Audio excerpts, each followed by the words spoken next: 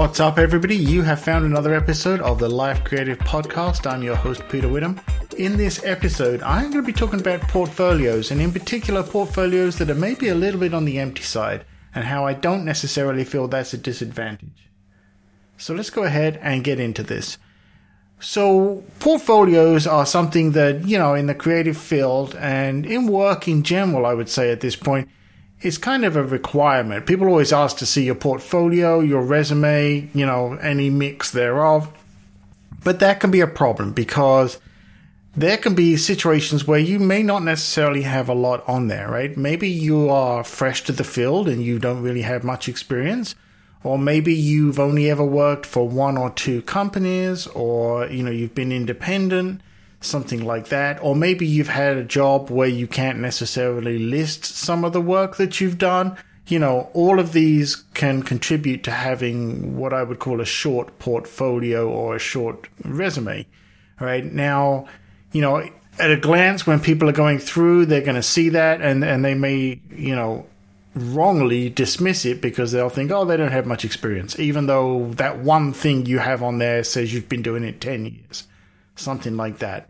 This is actually quite a common problem, but I think it's really the fault of the people looking at the resumes and the portfolios rather than those presenting them. And the reason I say that is because, I think it depends how you look at these lists, right? Because that's what it is at the end of the day. It's a list of things you've done. Now, for me, when I am reviewing someone's portfolio or their resume, whether they have 1 or 10 things listed on there is not a significant factor. Now, I will say, though, the more they have on there, the more attention I pay to the dates. Is this someone that jumps from one thing to another, every month, every week, whatever, every year, something like that? And I'm looking for those kind of patterns because that could either indicate that they look to move on quickly or maybe there's a problem there. So, the more dates you have or the more items you have is not necessarily going to help you. And I think also the more items you have, the more people are less likely to read every single one of them. Now, that said, let's go back to the short resume, short portfolio. I think if you have even just 2 things on there, that is perfectly acceptable. And the reason I say that is, it's perfectly acceptable to me, I should say, because I always view these things as the start of a conversation, right?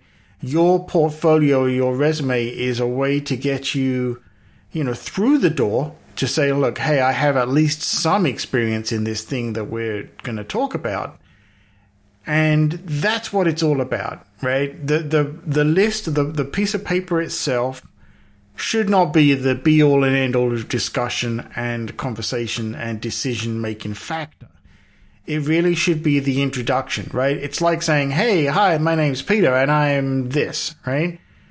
After that, it's all about the discussion. And at that point, I feel it flips around the other way and now becomes the responsibility of the person looking at it to start that conversation and to ask questions. And maybe, if there's something that's bothering them about the resume or portfolio, ask about it, talk about it, because, you may find that the reason it's short or something like that is not the one that you think it is.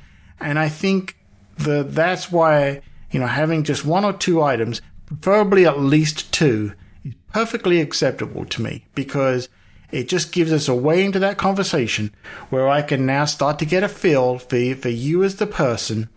And we can discuss, your approach to the work, maybe some people that inspire you, whatever it may be, to give me that feeling of I now know something about you beyond what's on the written page. Because especially in the creative field, the written page of, resume or portfolio doesn't help. Now, it does, a visual portfolio for a visual job, like let's say, for example, design or photography. Yes, that's important because it gives me a clue as to how you see the world and how that may be portrayed in the thing that I'm looking to work with you on. Okay. But again, I don't need to see 50 examples. I just need to see at least a couple of different examples that tell me, okay, here's your style, and maybe here's a couple of different approaches to show me that you're adaptable to more than, one viewpoint. That's the important stuff to me. And I really wish more people would look at it that way when they're looking to hire somebody for whatever the task may be, a job, a project, whatever. So please, the key takeaway here is don't be disheartened if you don't have a long portfolio. Look at it from more of the perspective of, okay, what I've got on there, does it really speak to me? Is it saying what I want it to say? And is it good quality? I will always prefer quality over quantity.